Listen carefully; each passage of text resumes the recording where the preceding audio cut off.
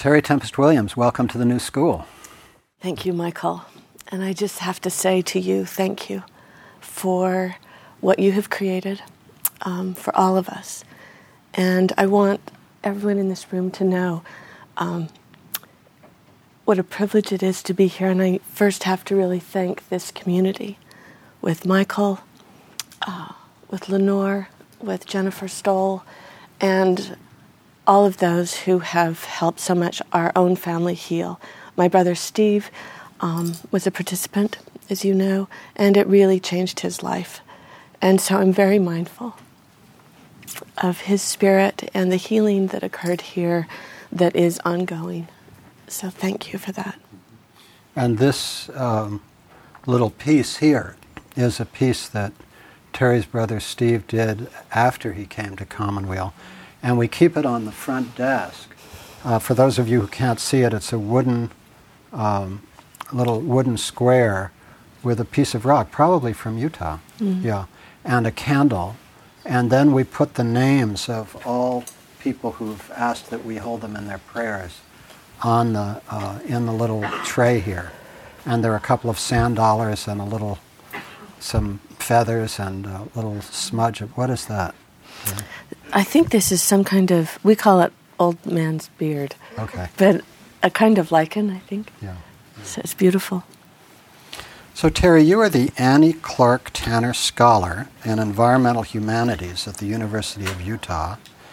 And your books include Refuge, Leap, Red, The Open Spaces of Democracy, and your new book, Finding Beauty in a Broken World, which just came out in October, is that right? Mm-hmm. Yeah. So let's just start with this book because you are wandering around the country talking about it. How do you find beauty in a broken world? I think you first catch your breath, and I have not caught mine yet. I think I'm so nervous being here. Finding beauty in a broken world. I think for me, it's creating beauty in the world we find. It's this lit candle that binds us together. It's this community in Bolinas and beyond. I think it's having conversations like the one you and I had this morning walking, where there's an authentic spirit, an authentic exchange that occurs, a stillness of heart. I think it's the seedbed of creativity, to create something. Mm-hmm. This book is in large part about prairie dogs. You spent a lot of time watching prairie dogs before you wrote this book. My father said that the prairie dog section of this book is so boring, no one will get through it. And if they do, it's such a downer, they'll be sorry they did after. I think our families keep us grounded. I love prairie dogs, and I think about a story that Barry Tolkien, a folklorist who lived with the Dene on the Navajo reservation, told to me. And in 1950, in Chinchilbedo, Arizona, the Army Corps of Engineers came to the Navajo Nation. They said, we are starting a sheep production program, and part of that is to remove all of the prairie dogs so that we'll have a healthier range. We're planting new grasses, and they interfere. And the Navajo elders listened, and one of the elders stood and said, if you take away all the prairie dogs, there will be no one to cry for the rain. You can imagine how this went over with the government officials. And they proceeded with their plan, and within a matter of months, without the prairie dogs to aerate the soil, when the rains did come, there was no way the water could percolate down to the roots of the new grasses. They died. What we had was a condition of hardpan, no give to the sand, erosion. If you take away all the prairie dogs, there will be no one to cry for the rain. Right before the millennium, before the year 2000, the New York Times Magazine had an article on the sixth extinction. And I know this is something you've been thinking about with endangered species. Niles Eldridge listed 6 species that most likely would not make it to the next millennium. And the Utah prairie dog was first among them. And my heart broke. And I thought, under my watch, under our watch. And I think I re-engaged. I grew up with prairie dogs. My family shot them. My father and brothers and cousins, uncles called them pop guts. They were expendable, called them the untouchables, vermin. And so I've always been mindful of the prairie dogs' capacity to survive, that they hold Pleistocene minds that have survived the epic changes through time. So I went back and revisited them, literally, in Bryce Canyon National Park. And one of the things I was fascinated to find was a letter and a quote from Khan Slobodchikov, who says that prairie dogs have the most sophisticated animal language that has yet been decoded. And I thought that was extraordinary. Could you describe how they figured out how complex that language is? Talking to Khan is just, you cannot believe what he's figured out technologically. He's doing audio slices of prairie dog alert calls. And he has found over 100 prairie dog words. They have their own language, they have their own grammar. What they've been able to find out through this sophistication, audio slicing, and observation is that they can detect man with gun who was here yesterday, woman with red shirt, woman with dog. They've actually taken a European ferret that is not known to prairie dogs and, kind of dragged it across the colony, and a new language appears that has never been recorded before. They've actually taken this ferret, European ferret, different from the black footed ferret that they've co-evolved with, to another colony maybe 50 miles away. The next day, that same word comes up that has never been noted before. This kind of sophistication of communication that we have no knowledge of. And I think prairie dogs have a great deal to teach us about community. Prairie dogs survive because of community. They live in community. Keystone species. Over 200 different species are dependent upon prairie dogs. Varmint. There's a red mist society, if you can imagine. Hunters, I would call them shooters, that have long-range rifles. They will kill 3,000 prairie dogs in an afternoon. These are families. These are clans.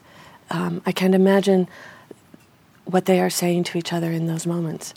So I think what Khan is asking us to think about is that these are not only sentient species that have a capacity to feel pain, joy, however we want to imagine, but they have a highly sophisticated communication system, so much so that when they are removed from their home ground in their villages, they cease to speak. I didn't know that. And some of these villages are enormous. You described one in Texas that was how big? Ernest Thompson Seton, a wonderful naturalist, and in the journals of Lewis and Clark, talk about prairie dog villages, towns. In Texas, the example I give, 200 miles wide, 100 miles long. Can you imagine? That would follow the stampeding herds, aerating the prairie. They're diminished now. And in Utah, the Utah prairie dog, which is one of 5 species in North America, are down to about 10,000 individuals. That still sounds like a lot. But when you think about it in terms of communities, we're only talking about 9 communities. Out of those 9 communities, 6 are on private lands, which makes them very, very vulnerable.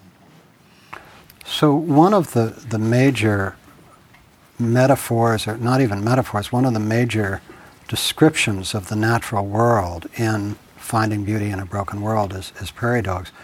And then you put that alongside of this extraordinary experience that you had in Rwanda. So that there was the extinction of the prairie dogs on the one hand, and then you're coming to Rwanda. And beyond any expectation on your part, adopting a young adult Rwandan son, Louis. So tell us how Louis came to be your son.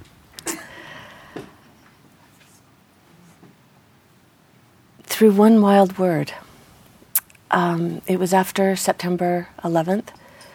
I think we all witnessed that moment of brokenness in our country. We saw how quickly the rhetoric changed to one of fear and terror. I was in Washington, D.C. at the time with a group of photographers at the Corcoran Gallery across from the White House. A security guard came in and said, "The Twin Towers have been hit, the Pentagon's been struck, we have reason to believe the White House is next, run." And we all kept talking. There was nothing in our imagination that could accommodate that. I couldn't get home. I stayed in Washington, D.C. and just wandered the streets for 5 days listening. And I made a decision, I think, as a citizen, as a writer, that I was going to speak out. And when I heard Senator Ted Stevens say there are many forms of terror, and it's not if we're going to drill in the Arctic National Wildlife Refuge, but when. And my response was, there are many forms of terrorism, and environmental degradation is one of them.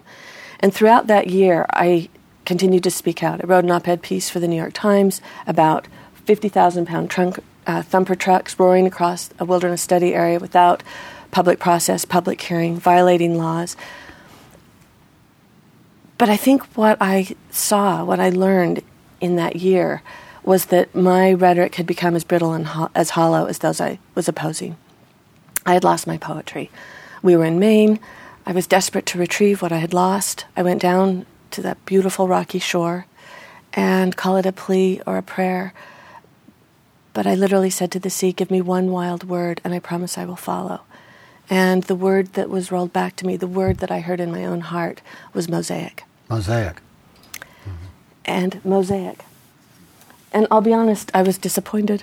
I thought, coming out of the culture that I came out of, I thought, great, my life is relegated to one of craft, and I'm terrible. I thought it would be taking my mother's plates, breaking them, and making bad picture frames. That was my ignorance.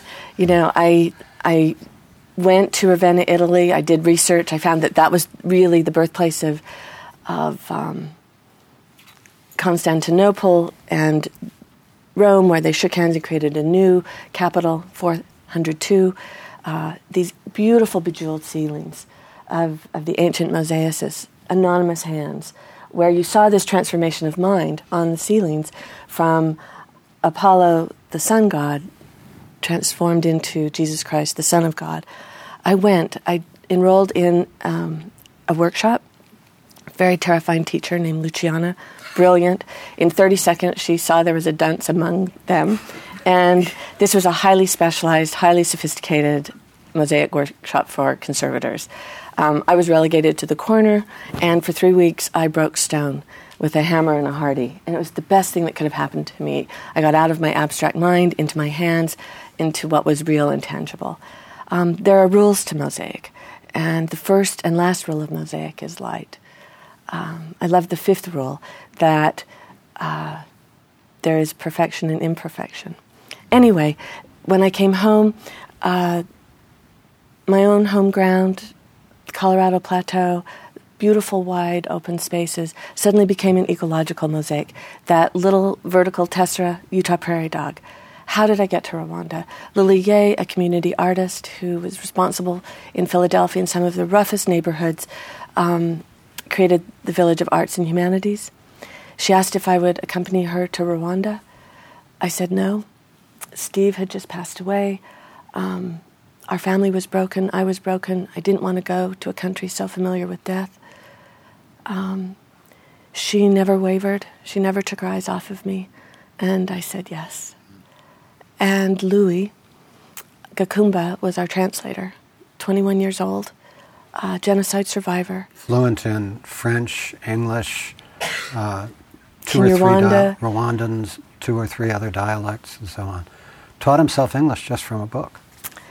In competition with his brother. Yes. Who spoke French, and he thought, I'll speak English. Mm-hmm. But such a beautiful soul. Mm-hmm. And I think, I remember when I said, Louis, what are you learning as a translator? This was his first job. He was 22. And he said, I'll tell you tomorrow. He comes back the next day and just said, what I've learned about translation is it's beyond trading words. It's listening beyond the word to something deeper. And I think that's what we all felt in Rwanda. Michael, it sounds insane, honestly, doesn't it, to connect prairie dogs with Rwanda. And I have to tell you, there are people that have said, how dare you? You cannot equate the life of a prairie dog to the life of a human being. In my mind, it's not about equating anything. It's about seeing the world whole, even wholly. That the extermination, as you say, of a species, the extermination of a people are predicated on the same impulses: prejudice, cruelty, ignorance, and arrogance. And that if we can't begin to see the world whole, then we'll forever be destined to a fragmented, fractured world that I do believe is the seedbed for war. Cruelty against nature has preoccupied you since you were very young.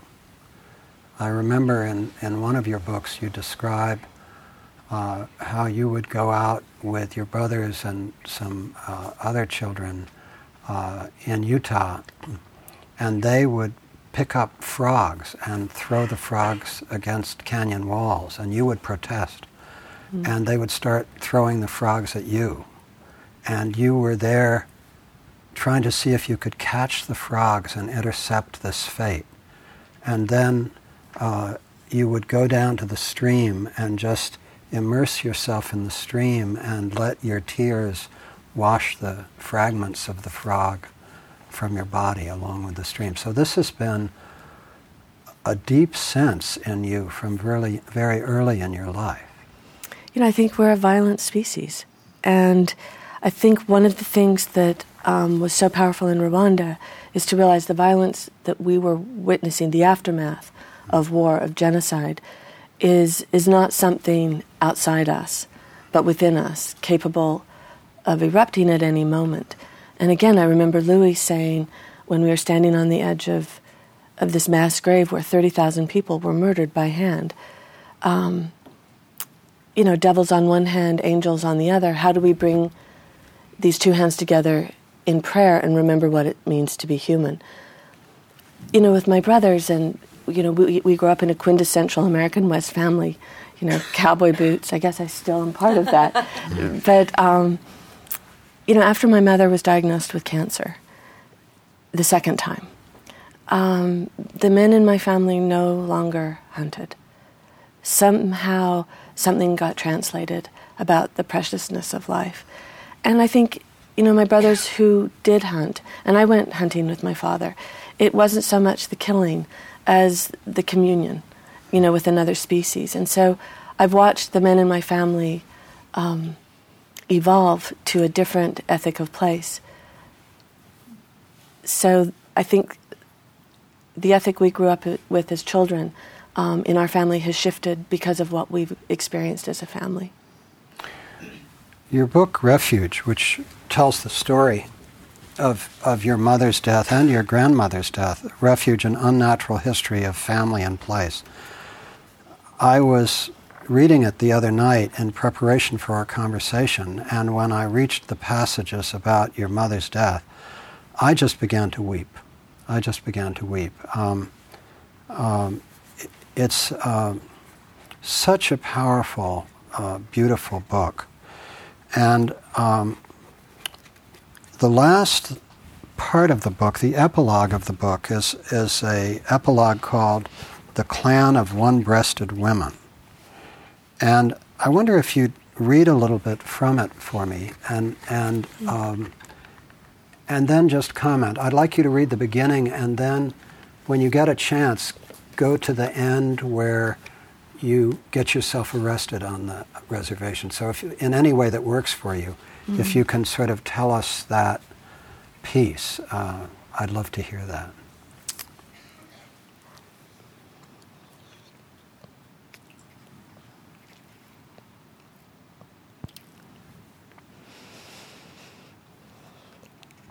I belong to a clan of one-breasted women. My mother, I haven't read this in years. I belong to a clan of one-breasted women. My mother, my grandmothers, and 6 aunts have all had mastectomies. 7 are dead. The 2 who survive have just completed rounds of chemotherapy and radiation.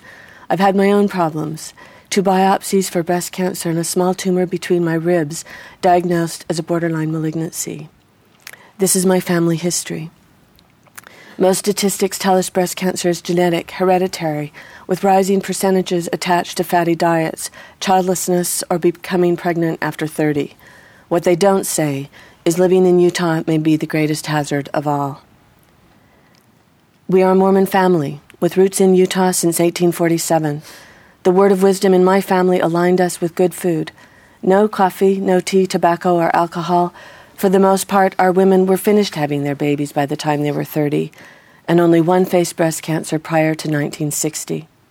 Traditionally, as a group of people, Mormons have a low rate of cancer. I think what I want to say here is really to tell the story. I remember David Quammen was at the Utah Museum of Natural History, who's a wonderful writer, and he was about to show a slideshow on island biogeography. And as friends do, you can't quite, just go right to the heart of things. And he said, "Terry, tell me how you are." And I said, "Not good. I belong to a clan of one-breasted women." That was the first time I heard that phrase come out of my mouth. My mother had just died, my grandmother's, so on. Shortly thereafter, I was having dinner with my father, and he said, "How are you?" And I just said, I keep having this nightmare, this flash of light in the night illuminating buttes and mesas, and I can't sleep. Every night, this flash of light in the night in the desert. And he said, "Well, you saw it." And I said, "Saw what?" And he said, "I thought you knew that. It was a common occurrence in the 1950s. He said, "In fact, I remember exactly the moment. We were coming back from California. You were sitting on Diane, my mother's lap. She was pregnant with Steve. It was an hour or so before dawn. We saw this explosion, what I thought. We pulled over. I thought the oil tanker in front of us had blown up. And then suddenly rising from the desert was this golden stemmed cloud, the mushroom. Within a few minutes, a light ash was raining on the car." I think it was at that moment, Michael, I realized the deceit we'd been living under as children growing up in the American Southwest, drinking contaminated milk from contaminated cows, even the breasts of our mothers, members years later of the clan of one-breasted women. Mm-hmm.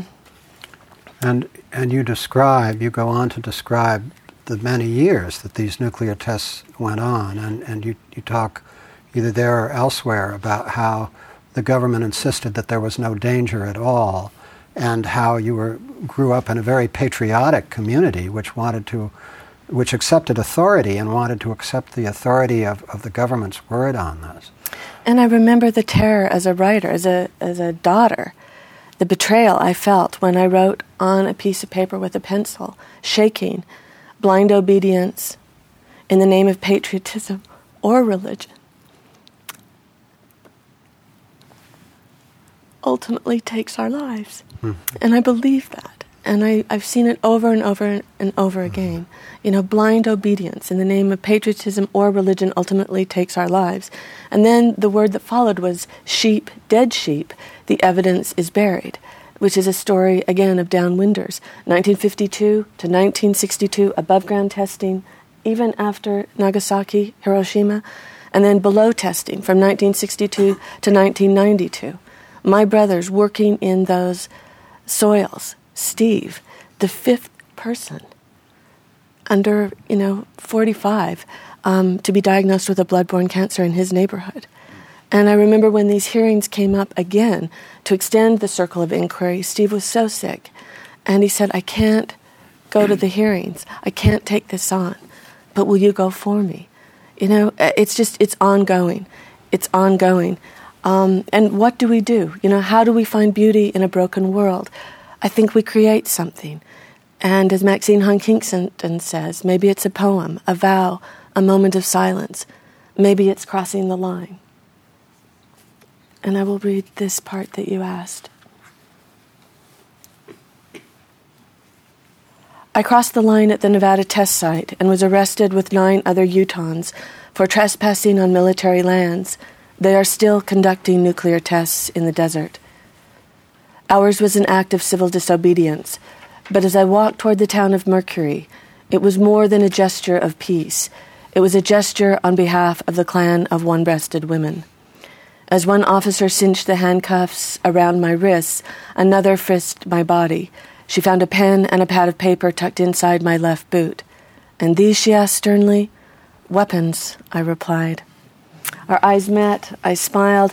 She pulled the leg of my trousers back over my boot. "Step forward, please," she said as she took my arm, gently.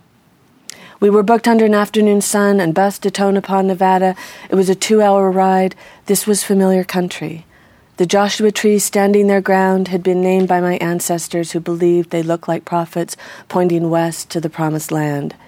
These were the same trees that bloomed each spring, flowers appearing like white flames in the Mojave, and I recalled a full moon in May when Mother and I had walked among them, flushing out mourning doves and owls. The bus stopped short of town. We were released. The officials thought it was a cruel joke to leave us stranded in the desert with no way to get home.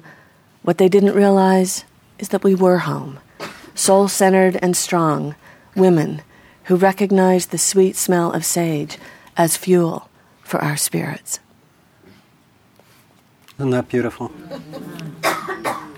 I just love that line where the police officer finds the pad of paper and the pen in Terry's boot and says, "And what are these?" And Terry says, "Weapons."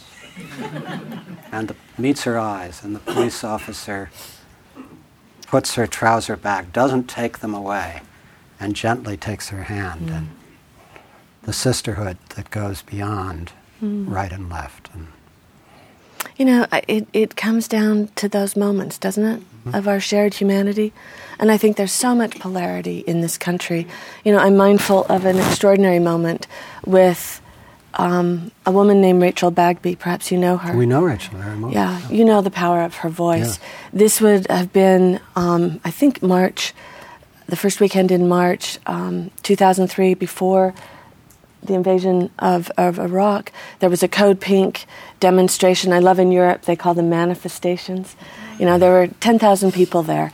And it was from Martin Luther King Jr. Park, Memorial Park, all the way down to Lafayette Park, which, as you know, is across from the White House.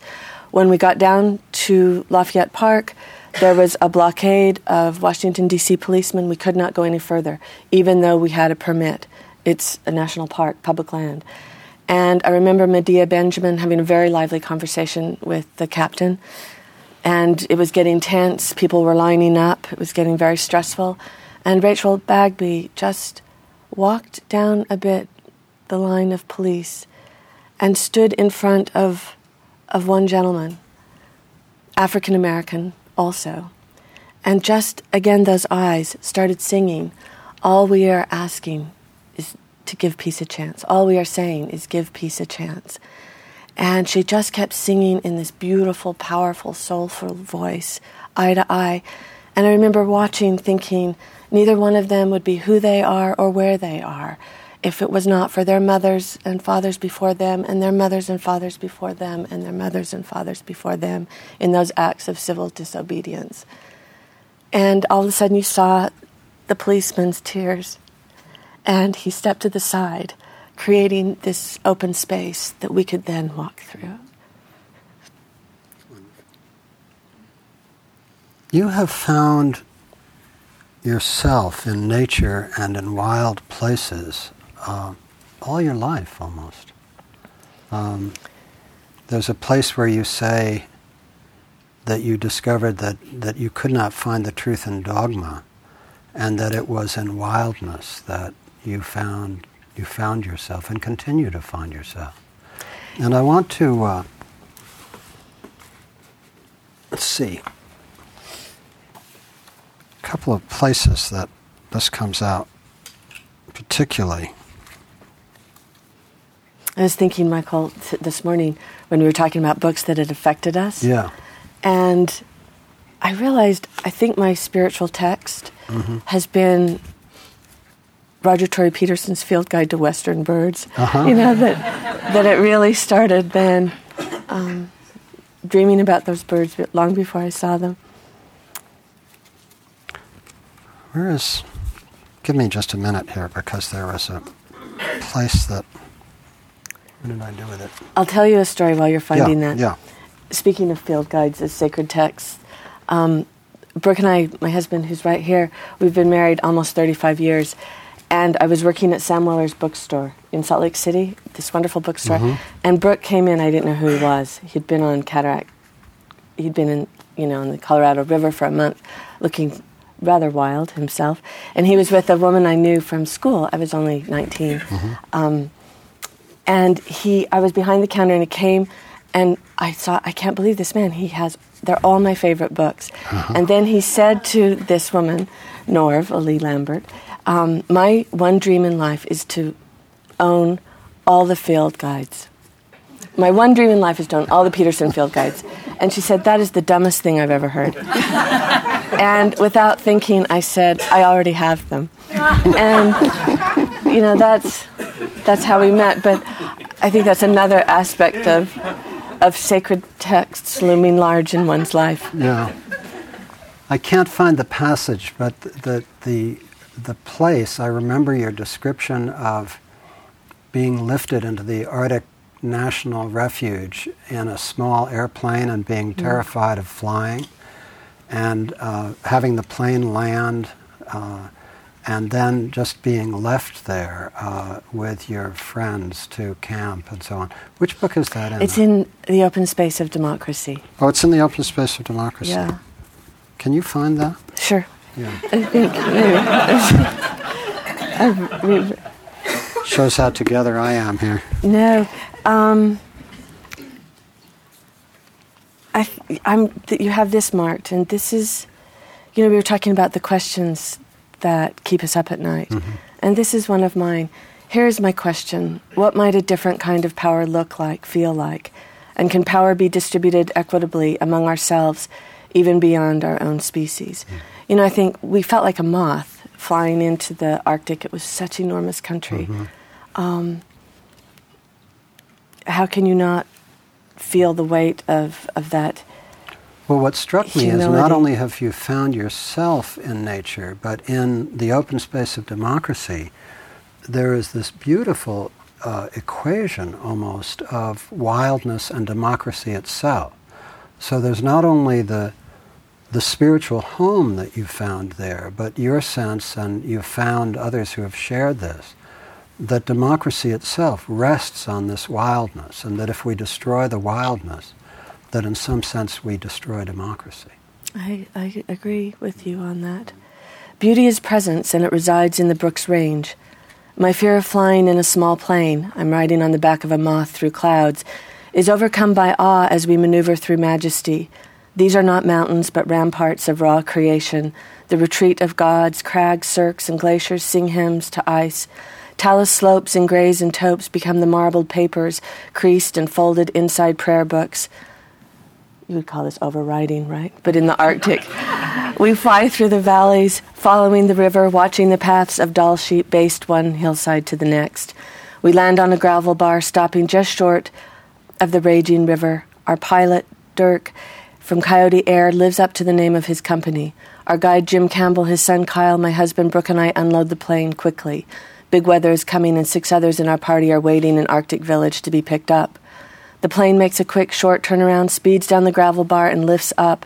Again, missing the river in the nick of time, Dirk vanishes into the brooks like a star engulfed by clouds. The sound of his engine disappears. We are left standing in deep, vast stillness, even with water rushing at our feet. And then this. Drinking from the river. I am drinking from the river. This tincture of glaciers, this press of ice warmed by the sun. If water can pool in one's heart, then my heart is full. My arid heart has been waiting for decades, maybe 3, for the return of the childhood pleasure of drinking directly from the source. Drinking from the river, we all are. 10 pilgrims unaided, no iodine, no fancy filters or pumps, just the sweet dip of our cups from river to mouth, as much as we want, whenever we want. Our deep, unmeasured thirsts are quelled. When my father asks me what it was like to visit the Arctic National Wildlife Refuge, I will simply say, we drank from the river. Isn't that extraordinary? There's a power to your writing, Terry, that just knocks me out. And I've been trying to understand not only what it is, but how you do it. I find myself studying the writing. It seems to me it's this combination of direct perception from a deep place in yourself, the deepest place, the willingness to tell the truth about it, and then an exquisite craft with the writing itself. I guess I'd like to ask you about your evolution as a writer. How did you come to see your craft as a writer? What is that story? I think it's the last word of your sentence. Story. Mm-hmm. You know, I think for years I couldn't call myself a writer. You know, I was an activist, I was a teacher. You know, writing was a way of conveying my love of the wild. You know, I talk about how my brother's tool of choice is a shovel and mine is a pen. You know, each creating an infrastructure, I think, for community in different ways. For me, it's about the story. It's that story is the umbilical cord between the past, present, and future. Story keeps things known. When we tell a story, it's as though a third person enters the room and we become accountable for that knowledge which has been shared. It's a deep tenet in my Mormon upbringing. You know, 5 generations sitting around the dinner table telling stories. And I think story bypasses rhetoric and pierces the heart. We're no longer wedded to opinions or positions, but we see ourselves as human beings. So I think now I can finally call myself a writer. It's what I do. It's what I love. And I think Louis, you know, as a translator, trying to find what's both behind the words, beneath the words, transcendent from words, and yet still lives inside the elegance of a word, the precision of a word, knowing that words will always fail us. They always fall short, but it's the attempt. You know, I think may I share a passage? This would be an example. You know, I think so much is about just paying attention and just telling it straight. Nothing fancy. It's just, what do we see? What do we feel? And how do we find a language that conveys that simplicity? I cannot sleep and slip from the comfort of our tent to face the low, diffused glow of midnight. All colors bow to the gentle arc of light the sun creates as it strolls across the horizon. Green steps become emerald, the river lapis, a patch of cotton grass ignites. My eyes catch the illumined wings of a tern, an Arctic tern fluttering, foraging above the river, the embodiment of grace suspended. The tern animates the vast indifference with its own vibrant intelligence, black cap, blood-red beak pointed down, white body with black-tipped wings. With my eyes laid bare, I witness a bright thought in big country. While everyone is sleeping, the presence of this tern hovering above the river, alive, alert, engaged, becomes a vision of what is possible. On this night, I met the Arctic angel and vowed the 22,000 miles of her migratory path between the Arctic and Antarctica would not be in vain. I will remember her. No creature on earth has spent more time in daylight than this species. No creature on earth has shunned darkness in the same way as the Arctic tern. No creature carries the strength and delicacy of determination on its back like this slight bird. If air is the medium of the spirit, then the Arctic tern is its messenger. What I know is this: when one hungers for light, it is only because one's knowledge of the dark is so deep. So in a sense, it's just natural history, you know? And that in itself is miraculous. Mm-hmm. So we just become the scribe of the extraordinary and keep it simple. We took a walk this morning as the sun was rising, and I asked you who the writers were who had touched you most deeply. And you had the most wonderful list. Can you tell us some of the people you mentioned to me? Whitman, definitely. I Sing the Body Electric, so celebratory. And yet the other side is this was a man who loved the earth physically, spiritually, and yet took letters for the dying, the soldiers in the Civil War, who every day waited for Mr. Lincoln to take his hat and pay homage to the man who was keeping the Union together. I love Whitman. Emily Dickinson, talk about a precision of language in solitude that was universal. You mentioned John Berger. John Berger has just captivated my heart. If any of you haven't read Hold Everything Dear or From A to X, it is just exquisite. I love his language. And again, it's both elegant language, but there's a political sensibility that I think has everything to do with justice. Coetzee, Waiting for the Barbarians, Virginia Woolf, The Waves, her interiority. We had so much fun. I think half our walk was just names of writers we love. And you, Michael? Well, I told you, actually, I brought you... I told you that most of my list are great spiritual texts. And I actually brought you a copy of the book that you weren't familiar with, of the list, which is the Dhammapada, which is one of the great Buddhist texts. And I recommended this translation by Juan Moscato that I thought you would like.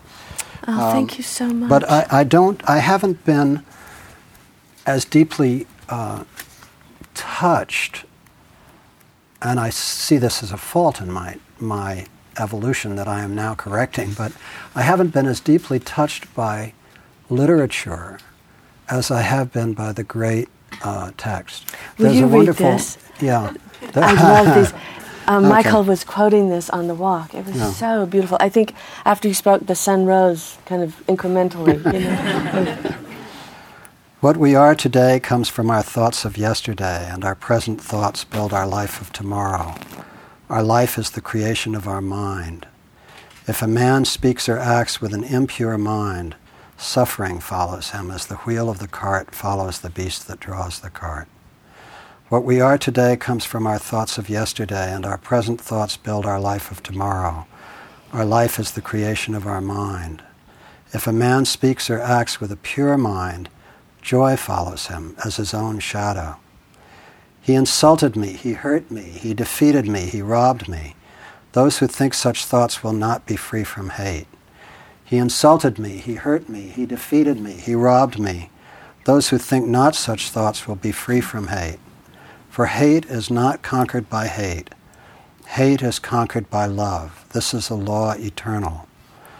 Many do not know that we are here in this world to live in harmony. Those who know this do not fight against each other.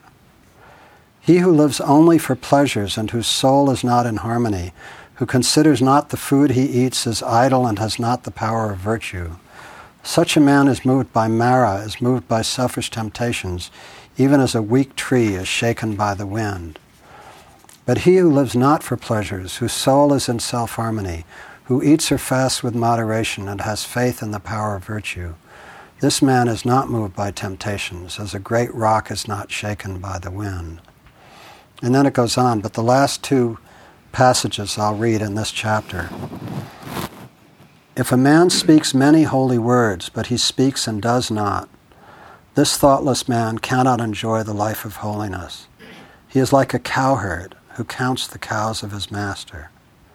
Whereas if a man speaks but a few holy words, and yet he lives the life of those words, free from passion and hate and illusion, with right vision and a mind free, craving for nothing both now and hereafter, the life of this man is a life of holiness. It's just so beautiful. Many of you know that. But this particular translation, the Penguin translation by Juan Moscato, is, to me, the most beautiful of them. So this is such a treasure. Thank you. Yeah. So, in speaking of Whitman, I don't know. Is it in the Desert Quartet that you have the passage about Whitman. I can't remember. Can I tell you a funny story? Yeah. When you talk about the Desert Quartet, yeah. I just want to go, oh no. The subtitle is An Erotic Landscape. And I was really exploring the question, how might we make love to the land, metaphorically, right? Well, in the interior West, there's a great deal of conflict, as you know, and a friend of mine who belongs to the Wyoming Stockmen's Association said, wow, you're on the Wyoming Stockmen's webpage. And I said, really? And he said, yes, but you better not look. And I said, well, why don't you tell me about it? And he said, well, they just quote you as not being credible because of something you've written about being dancing too close to a fire and singeing your pubic hairs. I'm so sorry to say this. But, and then they talked about being floating downriver with desiccated frogs, which you alluded to. And I thought, there are things in your life that get taken out of context. So anyway, I just thought I'd share that. This is a passage at the end of the quartet called Wild Mercy. I wonder if you'd read it. I didn't use that word about singed. It's just that's what they said. So just the Mormon in me wants to clarify that. The eyes of the future are looking back at us, and they are praying for us to see beyond our own time. They are kneeling with hands clasped that we might act with restraint, that we might leave room for the life that is destined to come. To protect what is wild is to protect what is gentle. Perhaps the wildness we fear is the pause between our own heartbeats, the silent space that says we live only by grace. Wildness lives by this same grace. Wild mercy is in our hands.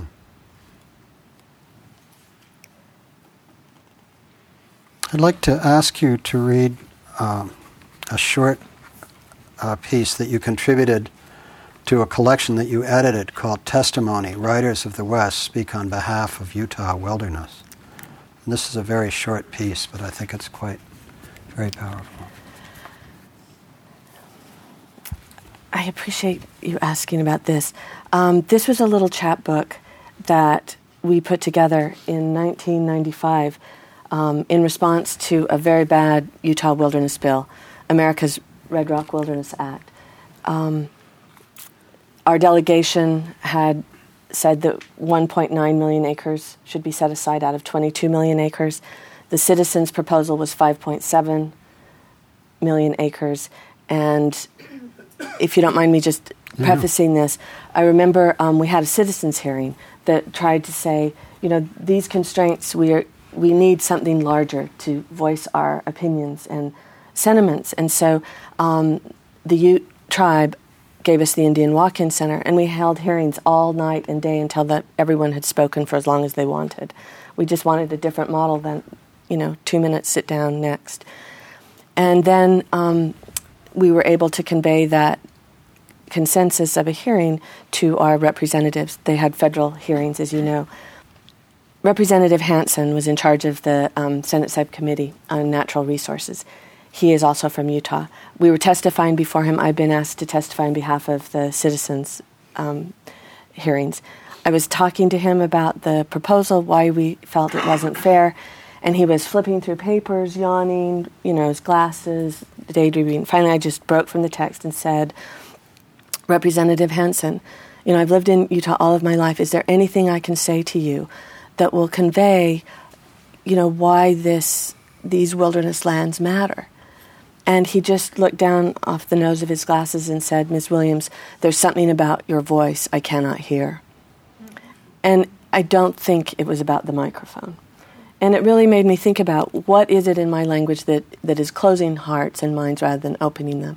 And Steve Trimble, who's a good friend of mine, a writer in Utah, we were having coffee together and we thought, what can we do? And I thought maybe if he can't hear my voice, he can hear 20 other voices. And so we sent out a letter to friends, 20 writers from Marty Murray, who at that time was 98 years old, to Rick Bass, living in Montana, who was, I think, in his 30s. But all these individuals knew and cared about Utah wilderness. And we said, here's the situation on the ground. We're asking for your help.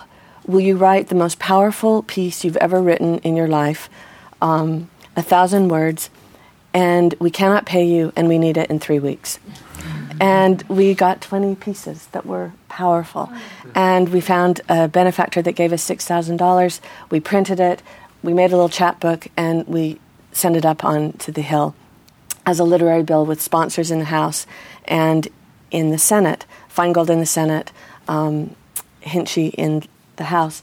I remember as we presented this, there was a reporter who said, "Are you crazy? Do you know how much paper goes on, up in Washington?" And the Tempest in me just was going to get mad. Trimble was much more cool, and said, writing is always an act of faith.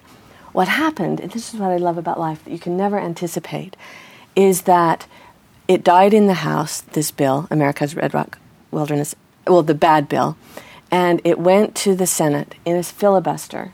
And we were so hoping, that this bill would die in the Senate. Well, in a filibuster, what do you need? Words. And Senator Bill Bradley from New Jersey stood up, had this little chapbook that one of his aides had handed him, and said, "Senator Hatch, Senator Bennett, with all due respect, these are not Utah lands, but these lands belong to all Americans, and I'd like to read from one of my constituents in New Jersey, John McPhee, Basin Range, Basin Range, Basin Range." The entire chapbook was entered into the congressional record. So this was my contribution. And again, I wanted to tell a story. I didn't want rhetoric. There is a woman who is a tailor. She lives in Green River, Utah, and makes her livelihood performing alterations, taking a few inches here, letting out a few inches there, basting in hems, then finishing them with a feather stitch. While hiking in the San Rafael swell, this woman was raped. Thrown down, face first, on the sand, she never saw the face of her assailant. What she knew was this, that in that act of violence she lost her voice. She was unable to cry for help. He left her violated and raw. The woman returned home and told no one of her experience. Instead, she grabbed a large spool of red thread, a pair of scissors, and returned to the swell. The woman cut pieces of thread and placed them delicately on the desert. 6 inches, 3 inches, 12 inches. They appeared as a loose stitch seam upon the land. She saw them as bloodlines. Remembering the fetishes of Zuni she had held that draw the heart down, she recalled rabbit, lizard, and rattlesnake. She continued to cut lines in memory of animals she had known, seen, and spent time with in these Red Rock canyons. Deer, mountain lion, flicker, and raven, and on one occasion she recalled watching a black bear amble down Crack Canyon. For this creature, she left a line of red thread 3 feet long. She cut 1-inch threads for frogs and left them inside potholes to wriggle in the rain when the basins would inevitably fill. Time and space shift. It is now fall. The woman is now walking along the banks of the Colorado River. She takes her spool of red thread, ties one end to a juniper, and then begins walking with the river, following each bend, each curve, her red thread trailing behind her for miles, stitching together what she had lost. It is spring. The woman is standing in the deep heat of the desert beside a large boulder known by locals as the Birthing Rock. Tiny feet the size of her index finger are etched in stone. 10 toes of hope point to figures of women bearing down, legs spread, with the heads of children coming forth. She recognizes them as 2 beings seen as one, repeatedly. The woman picks up an obsidian chip that has been worked by ancient hands. The flaked edge is razor sharp. She holds it between her fingers like a pencil, opens her left hand, and traces her own lifeline from beginning to end.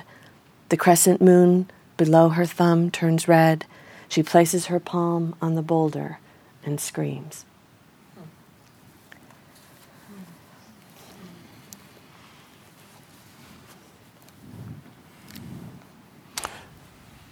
Terry, as we walked, you said that one of the questions, I may not have this exactly right, but that you asked yourself in Refuge, the book about your mother's death, that I think continued into Finding Beauty in a Broken World, was the question of whether we can learn to love death itself. Could you say a little about how that question came to you and what it means to you? You know, I think there's always disturbances in what we create. That's how I look at them. I know with the Navajo, it's true. They always have a line, spirit line of the imperfection. There was always a line in Refuge that haunted me, but I kept it there anyway because I think that our writing self is further along than our, what I will call our waking self, you know, our embodied self. And that line was, if I can learn to love death, then I can begin to find refuge and change. And ever since that line, I keep thinking, can one learn to love death? What does that really mean? And I think it bled over and through leap into Finding Beauty in a Broken World, into Rwanda. You know, I don't know if you can learn to love death. But I think we can be present with it. And maybe that's what love is. I think there are people who love death. And I think... Talk about that. Well, in what certainly way? it's true.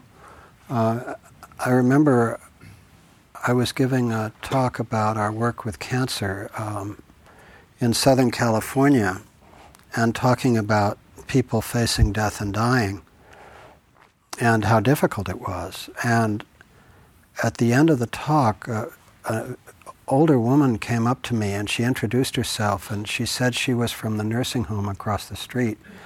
And she said, you know, in my nursing home, there are many of us who wake up every day praying for death. And so there is a point in a life, or in many lives, at which death is a friend, and you know, an eagerly sought-after friend. And there are certainly, we know, people whose lives have just been simply so hard that death looks easier than what they've been through. So in that sense, I think one can come to love death. I hadn't thought about it in those terms. You know, it makes me think about when Louis came to the United States for the first time. This would have been in April 2007. And Brooke and I, you know, the three of us were driving home. This is Louis Gakumba, who's now our son, Tutsi. And the first place we took him as we were on our way back to Castle Valley, which is where we live. It's hard for me to even talk about this, but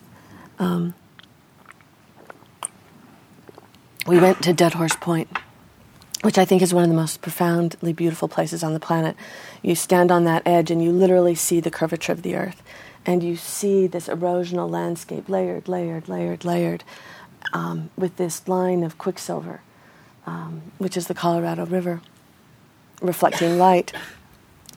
We walked to the edge, and he stood there for a long time. And then he said, if this place had been in Rwanda, Tutsis would have had a good death. Yeah. So I hadn't thought about it in that way. I think I was thinking more in terms of how do we accept death so that we don't fight it personally or with those we love.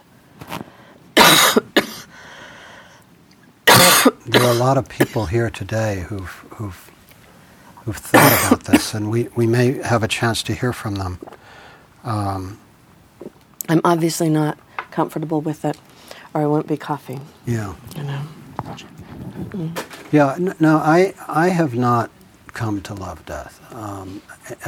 To me, life is just so infinitely precious that it's not something I've managed to do. But I think coming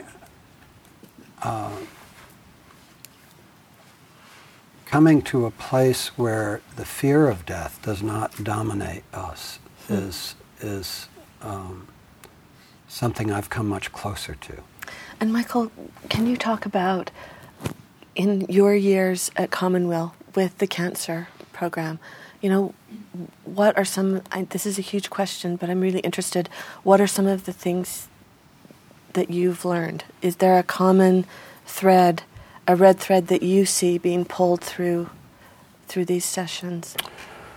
Well, Lenore Leffer is with us here today somewhere. Lenore, where are you? You're there? Yeah. Would you be willing to...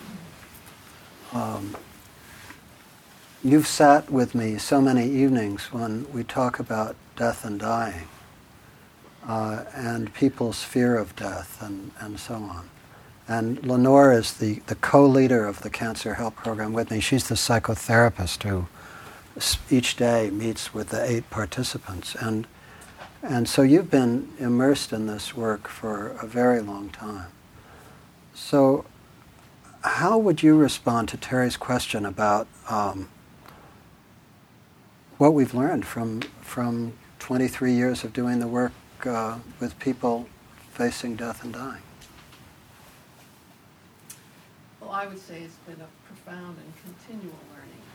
I think I keep coming because I need to learn myself about this phenomenal event. But I would say to start off that having psychology as my main focus, that it feels important to acknowledge the total truth about one's relationship to death. And there may be welcoming, there may be fear, there may be terror, there may be sadness. And part of that exploration is just to simply see what is emotionally. And that seems to be quite liberating for people, and to realize that one does have a relationship to how one responds to the process of dying and the process of pain and suffering.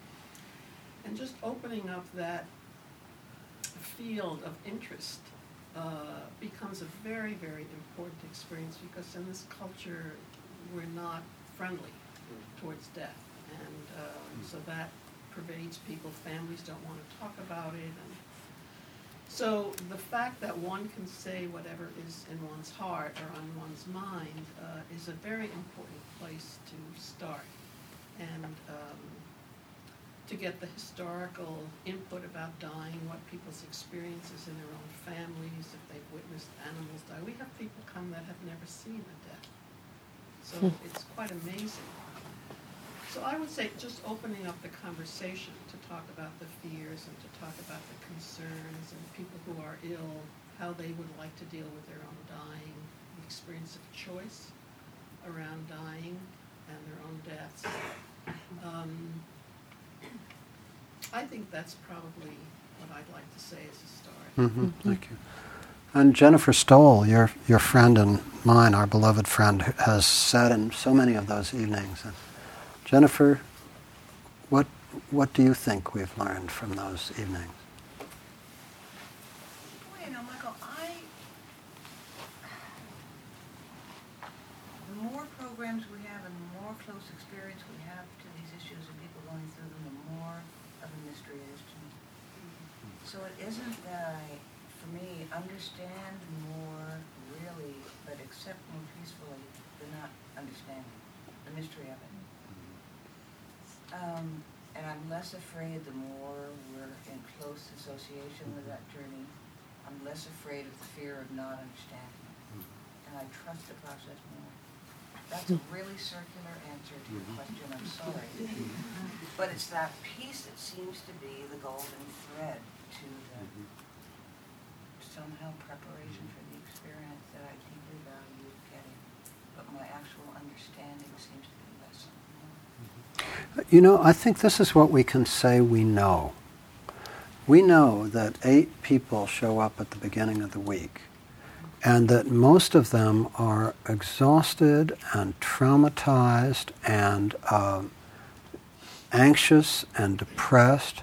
Not all of them. Some of them come in good shape, but most of them are exhausted, traumatized, anxious, depressed. And many of them are very anguished about the prospect of dying. And we know that at the end of the week, that has shifted fundamentally for most of the people. And I will never forget a woman, a nurse, who lived for years beyond what people expected with a metastatic ovarian cancer. And she came on one of the alumni days and she said, "You know, Michael, before I came to Commonweal, I woke up every day afraid of dying." And she said, "I still don't want to die, but now I wake up every day to live." And so I think what we can say is that the process is mysterious. We don't begin to understand it. It is incredibly unique to each human being. But there is something about finding a truly safe and non-judgmental place in which to talk about the experience of whatever one fears, whether it's the fear of death itself, the fear not of death but of the dying process, neither the fear of death nor the fear of dying, but the fear of leaving young children behind, or the fear of a life that somehow feels incomplete or misused or misspent. There are a series of fears that people have that are very varied. And each, of course, is part of their story.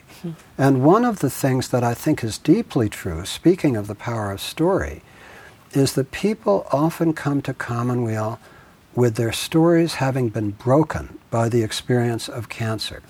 And there is some fundamental way in which they are given the space, as you described so beautifully in the woman who was raped, to re-knit their stories and to heal their stories and to create a story about themselves now that encompasses this rather than being broken by it or being, in another way. But I want to ask you a question, because one of the questions that I find so difficult, it's one thing to come to terms with one's own death, but what do we do about our anguish about the dying of the earth itself? To me, it is a different category of dying, even though they are so closely linked. But it seems to me that the anguish at the dying of the earth is a different. It's a different cosmological class of anguish or something. I hold it in a different place in myself. And I wondered if you had thought about that. It's interesting, because when I think about questions I want to ask you, I think about, how is our personal healing in relationship to the healing of the planet? How is our body the body of the planet? And in my mind, there is no separation. I see it as the same thing. I mean, the magnitude, I understand what you're saying, but on the other hand, it's an abstraction too. And I think one of the impulses I had in writing Finding Beauty in a Broken World was not to avert my gaze, to write my way through that which was uncomfortable.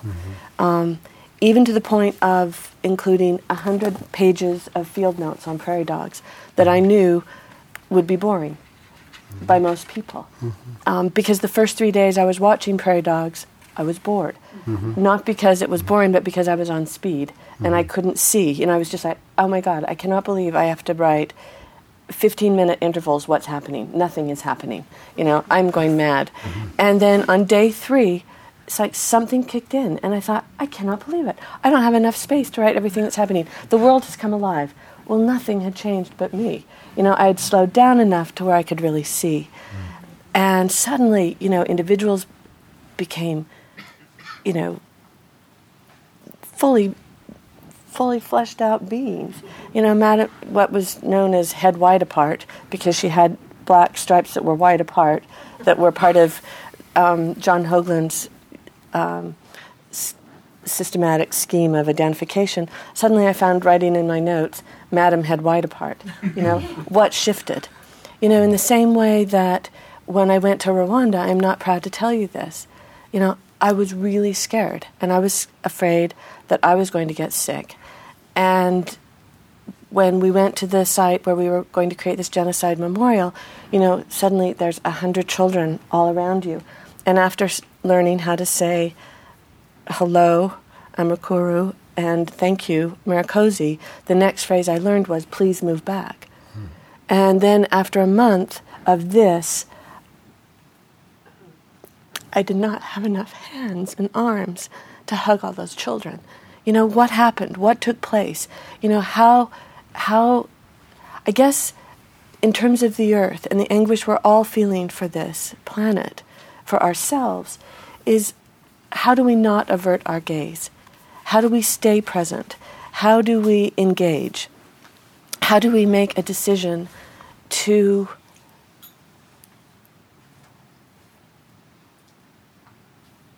accept our death? You know, I don't know, but I want to be here. I want to be part of this conversation. I mean, you're having this conversation with the New School. You're having this conversation at Commonweal with those who are faced with their own death.